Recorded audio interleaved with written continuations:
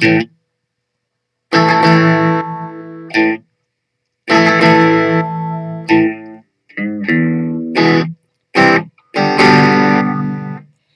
be fighting in the streets with our children at our feet, and the morals that they worship will be gone. And the men who spurred us on sit in judgment of all wrong. They decide and the shotgun sings a song.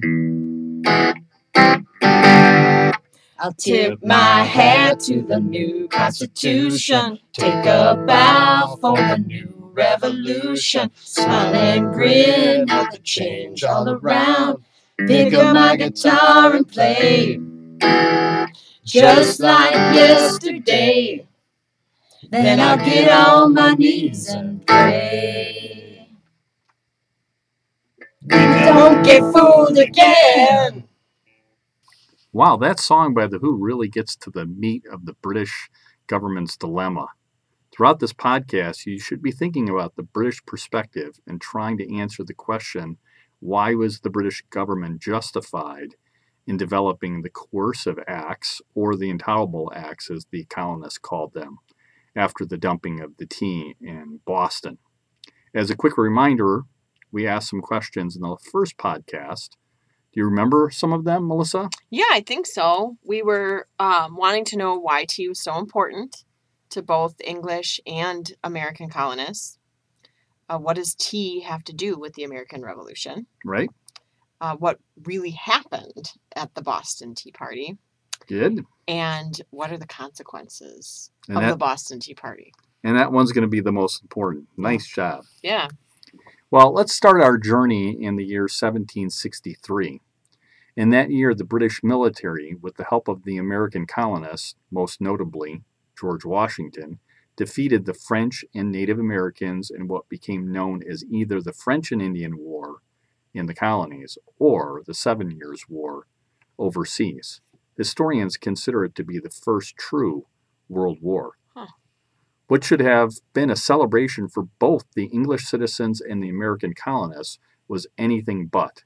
For the colonists, they had to contend with the Proclamation of 1763, basically a peace treaty that the British negotiated with the French and to a lesser extent the Native Americans.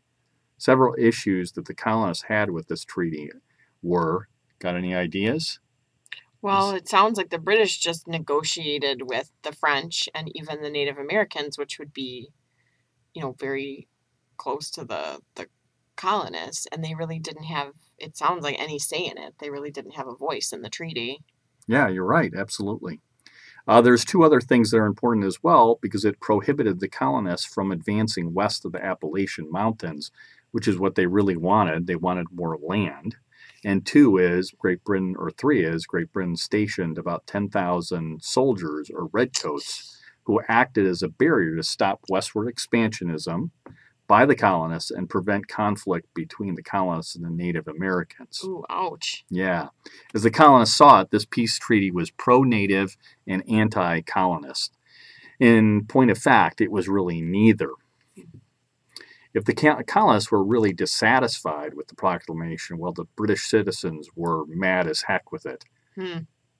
You see, the war against the French and Indians cost Great Britain dearly. In fact, 50% of the government revenues went to fund that war. Ouch. The debt incurred by the war was then passed along to the British people. As taxes went up, rioting in London also took place.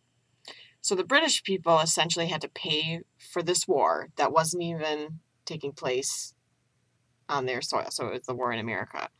So did the colonists get hit financially as well? Did they have to pay? No, that's the surprising thing. Not until the British government launched the Sugar Act of 1764, and even then the colonists protested. Well, that doesn't really seem very fair. Yeah, exactly. I agree. Again, that's the British perspective. Yeah. So King George III and the Parliament thought like you and I do and looked across the pond what they called the Atlantic Ocean, for some help. It makes sense. Tax people that benefit by the government's action, in this case, war. I guess that's not really different than today. Yeah, exactly. This also brings to light one of the myths about the American Revolution, which is that Great Britain was punishing or somehow, or some, as the colonists saw it, most notably Samuel Adams, attempting to enslave them. The truth is the Royal Crown's actions were reasonable, at least until 1773 they were. This is not to say that the British government didn't make some critical mistakes along the way. They did. Some of these include ignoring the colonists before the French and Indian War. For roughly 80 years, they practiced a hands-off approach, which is often called solitary neglect.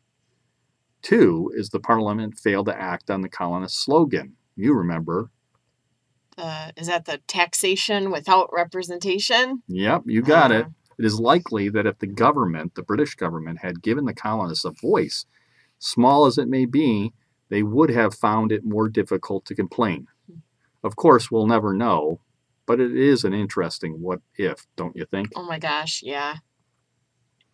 So, after the proclamation of 1763, the British government began taxing the colonists.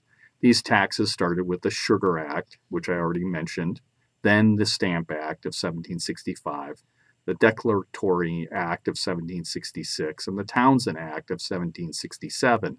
So every year something is going on. Oh my gosh. Yeah. So, and each time they did this, the colonists protested these taxes, most effectively by boycotting British goods. They hurt them where it, hurts the most, in the wallet or in the pocketbook. By 1770, things looked like revolution was inevitable. Wow. On the night of March 5th, 1770, British soldiers fired on a mob of colonists, killing 5 of them. Oh, no. Yes. The colonists, being good propagandists, inaccurately termed this killing as the Boston Massacre. Oh. Yeah. In hindsight, this event should have been the event that triggered the American Revolution. Instead, after the Boston Massacre, colonists actually took a step back from agitating for revolution. But it would probably be really scary. The reaction by the Royal Crown was actually mild. They didn't arrest leaders of the mob. They didn't provoke the soldiers. They didn't close colonial newspapers, and they didn't outlaw organizations like the Sons of Liberty from even meeting. From 1770 to the fall of 1773, almost 3 years, both sides had a cooling off period.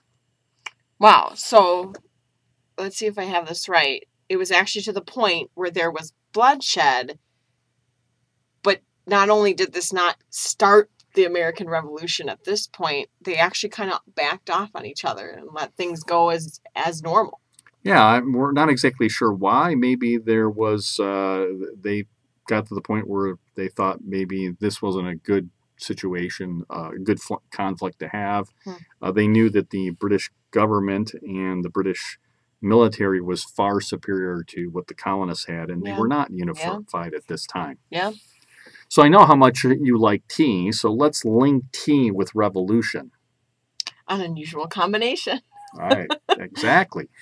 We know at this point that Britain had 3 basic objectives in mind. The first of these was obtain revenue from the colonists to help pay off the war debt. Colonists loved tea.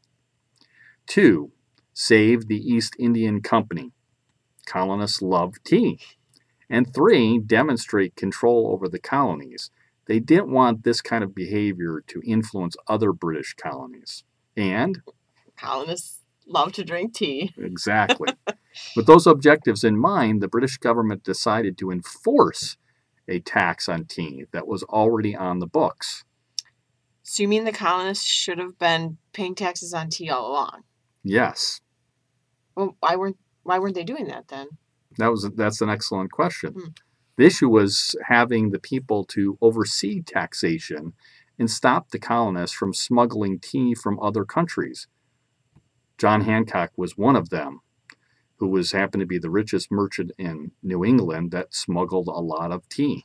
So our John Hancock, actually made his wealth from illegally smuggling tea. You are correct. That's awesome. Hopefully you're seeing a trend, maybe the Yes. British perspective here. Oh, man. Okay, so with these three objectives, the British allowed the East Indian Company to ship directly to the colonies, avoiding British taxation in the process, and actually reducing the costs of tea to the colonists, which would also eliminate the smuggling side of things. So, if I'm hearing you right, the price of tea is actually going down, or it actually went down because of these things. It sure did. Remember, the colonists, They love to drink tea. they did. The Tea Act of 1773 was a brilliant plan on paper. It is what business executives would call a win-win-win situation. Not all the colonists saw it this way, of course. The first of these colonists to take actions were the Sons of Liberty in New York and Philadelphia, not Boston. In both cities, they prevented tea from being unloaded. Eventually, the tea was shipped back to England. In the colony of South Carolina, the Sons of Liberty allowed the tea to be unloaded but not sold. So, the Sons of Liberty in Boston might have been late into this game, but they didn't disappoint. As the Dartmouth, which is a British ship, the first of the three from the East Indian Companies, docked at Griffith's Wharf, the Sons of Liberty circulated handbills that read, Friends, brothers, countrymen, that worst of plagues, the detested tea, shipped for this port by the East India Company, is now arrived in the harbor. Obviously, the colonists didn't like this, and they were stirring things up. So on December 16, 1773, John Hancock, the guy that likes to smuggle tea, declared, Let every man do what is right in his own eyes. yeah, so he basically laid down the gauntlet. Yeah. And with that declaration, between 40 and 150 Sons of Liberty dressed up as Mohawk Indians boarded the British ships. In total, the colonists dumped 340 chests of tea, or 90,000 pounds, worth about 10,000 pounds. In fact, my gosh. there was so much tea out in the harbor that it was coming back on board. Oh. They had to push it back into the water. This results in probably today in about $1 million loss at least in revenue. When the news of the Boston Tea Party reached England, even the most pro-colonists were stunned. Minister Lord North, hearing the news, said, Whatever may be the consequence, we must risk something. If not, all is over. Even more vocal was King George III, who had had enough when he declared colonist actions unacceptable. He declared, The die is now cast. The colonies must either submit or triumph. We are now to dispute whether we have or have not any authority in that country. Sounds like a turning point to me. Yes. So what became known as the Boston Tea Party, that's not a name that they gave it until 1834, and when you think about it, it doesn't really make sense that somebody would call it a tea party, but they did eventually. It's a turning point in American history and American independence and the American Revolution in general. The outcomes of December 16, 1773 are clear. The British government and the king had had enough of the colonists. After the Tea Party, the British saw themselves as the only adults in the room. And it was time to teach those adolescent colonists a few lessons. Specifically, the British government implemented 5 acts, which collectively became known as the Intolerable Acts. That's the term that the colonists used. These acts took direct aim at the troublemakers in Boston. By, what do you think? You have any guesses of what they did? Well, I would probably close off the port where they're attacking. I wouldn't put ships there anymore for fear that they would come and You're exactly destroy right. it anymore. So they actually they said, we're going to close your ports until you pay for the tea that you destroyed. Okay. Any other ideas that they might do? Would they do anything to impact the government there? In Boston or in Massachusetts? They took more control over the government by restructuring the government in Massachusetts. Okay. And you got any last ideas? Well, I know that during the cooling off period, they were fine with like the Sons of Liberty and other people still meeting. I'm guessing they're not so fine with meetings anymore. Yes, they restricted town meetings.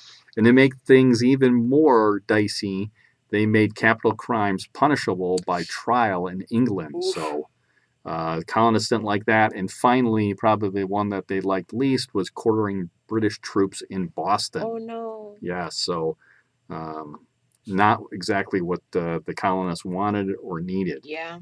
The reaction by the colonists was pretty bold as well. After the Boston Tea Party, they created the Continental Congress in 1774, which included 55 men, many of those signers of the Declaration of Independence in 1776. With this Continental Congress, the 13 colonies began a process of unification. When in 1775, as the British soldiers marched to Concord, 24 miles outside of Boston, the colonial Minutemen were ready for them. That's a story for another day. Well, I hope you've enjoyed this podcast as much as I did making it with my amazing co-host, Melissa Basinger. I know that we reviewed a bunch of information, so let's review 3 takeaways that I hope you learned. 1, that the road to revolution that might seem inevitable to us today was anything but. Yeah. 2, that the simple narrative of the good colonists and the bad British is a misnomer. As I like to say, history is complicated. Yeah. 3rd, that the events that occurred on December 16, 1773 were a turning point in the war for independence and therefore a turning point in American history. Revolutionary hero and one of my favorite historical figures, John Adams, said as much when he wrote in his diary shortly after the Tea Party. This destruction of tea is so bold, so daring, so firm, intrepid, and inflexible, and must have so important consequences, and so lasting that I can't but consider it an epic in American history.